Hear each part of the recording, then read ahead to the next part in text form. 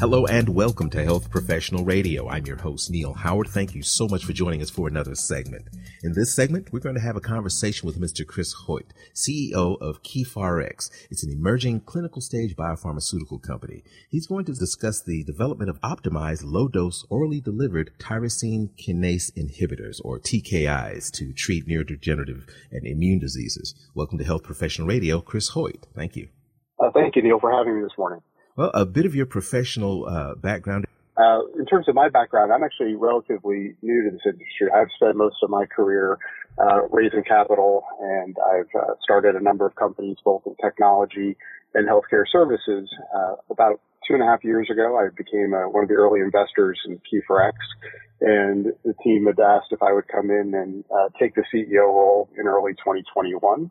With a focus on helping to develop the technology that was developed at Dr. Musa's lab in Georgetown University. And so for the last roughly 2 years, been on this mission of trying to bring some new ways to treat Alzheimer's and other neurodegenerative conditions. So exactly what are TKIs? Well, TKIs are essentially a class of drugs that have been used in a number of different indications in the past, mostly in cancer, and specifically in the case of the TKIs that we're looking at, they're used to trigger autophagy, which is the process in the cells for essentially removing unwanted proteins and other unwanted material.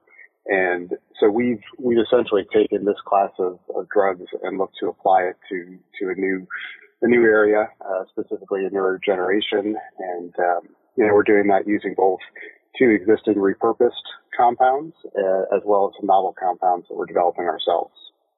At what stage of disease are these TKIs supposed to be most effective? Well, we've studied use of TKIs in mid to late stage Alzheimer's previously at Georgetown. The trials that we're looking to conduct under KeifeRx would actually be looking at earlier stage Alzheimer's. The concept is that it should work at any sort of stage of the disease, in that, what we're doing with these compounds is triggering autophagy, and we're using that as a way to remove these toxic proteins that build up in conditions such as Alzheimer's or Lewy body disease, while those toxic proteins are still inside the cell. And so the idea here is that you essentially kill these proteins before they have a chance to escape the cell and cause more inflammation and more damage in the brain.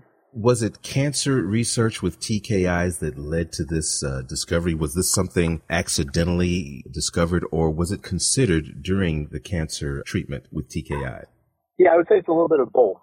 And to be specific, Dr. Musa had some experience. His father actually had leukemia and was being treated with one of these drugs, Neurodegenerative in that case, which is a Novartis product. And, he has spent his career working in neurodegeneration, and his thought was, if essentially these TKIs could cross the blood-brain barrier, then the same mechanism of action that was being used in leukemia to kill these, in that case, tumor cells, could be used potentially to do the same in the brain in things like Alzheimer's. And so over the course of 5 to 10 years and a variety of experiments, was able to find that by reducing the dosage in neurodegeneration, these compounds actually would cross the blood-brain barrier, which frankly is a surprise to Novartis and Pfizer, who have these existing compounds that are again approved for CML. Are there other neurodegenerative conditions that TKIs could be potentially useful in other than Alzheimer's? Yes, we think that they have an opportunity to be useful in a variety of different indications.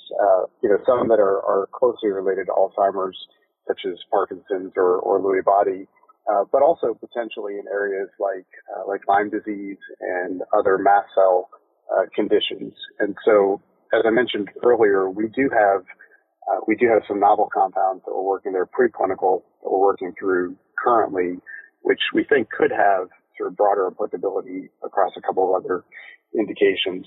But that's still early, and that's something we need to still prove out. Now, I understand that there's another compound, your lead drug. Tell us a bit more about KeifRx-01.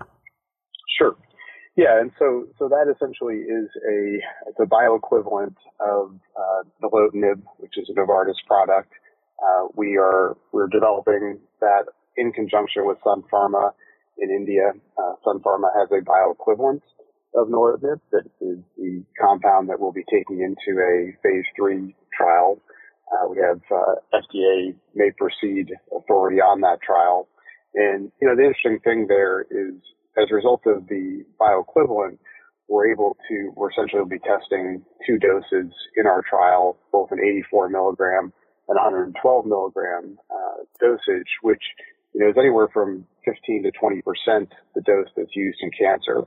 So one of the concerns in cancer at the high level dosage that's provided is that there are some heart indications that you need to be concerned about. And because we're using a much lower dose, we haven't seen any of those sort of side effects in our earlier trials. And so we're very excited about the opportunity to take KeifeRx-01 into this phase 3 trial.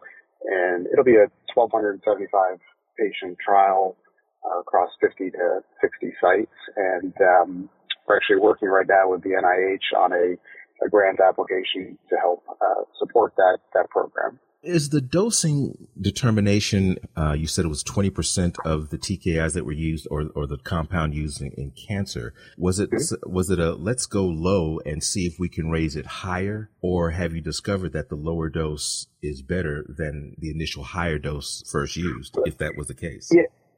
Yes. And so two factors here. One, in order to actually get a compound to break the blood-brain barrier, you do need a lower dose. So anywhere from 150 to 300 milligram dosage was found to penetrate, which is obviously an important component for us.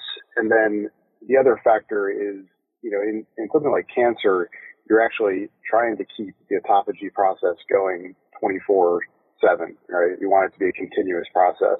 In neurodegeneration, we really just want to trigger autophagy on a daily basis.